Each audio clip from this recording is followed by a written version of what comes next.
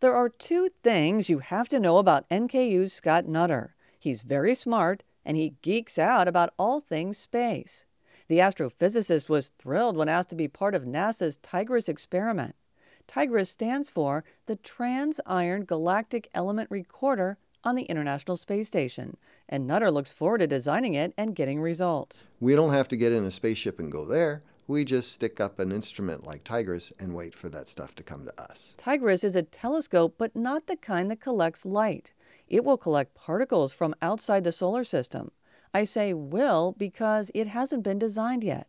The project is expected to take 4 years to become space-ready. Nutter's job is to simulate the instrument. And what that means is that I create a virtual version of the instrument inside of a computer, and I throw virtual cosmic rays at it, virtual particles, and I get virtual data out of it. He explains that helps in 2 ways. One is with the initial design, and 2, when installed on the International Space Station, Nutter will have simulated data he can compare with the actual data.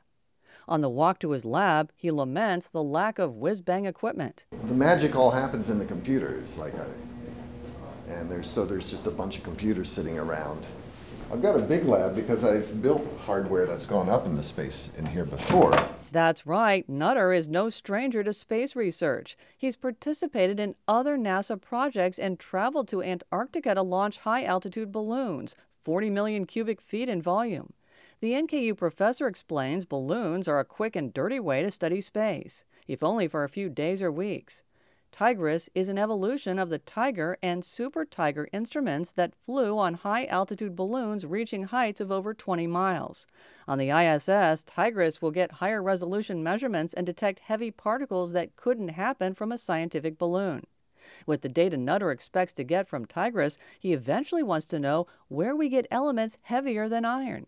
Listen closely to a theory. There's recently been realized with the discovery of gravitational waves that there's a violent process called binary neutron star mergers.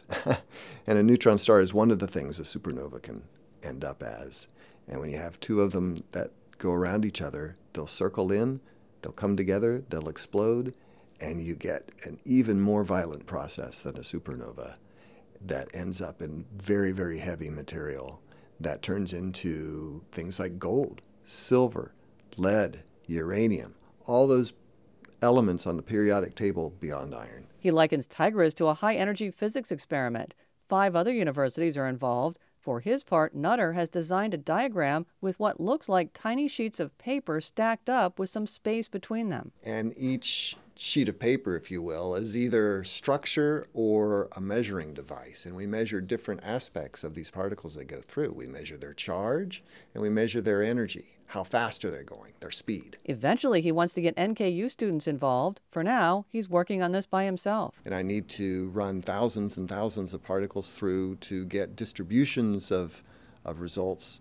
Then I come into my lab and I set up and I run on several different machines versions of the program, and they crank for days. NASA points out astronomer Carl Sagan put it best when saying, "We're made of star stuff." In the next 5 years, scientists hope to find out where those atoms essential for life came from. Ann Thompson, 91.7 WVXU.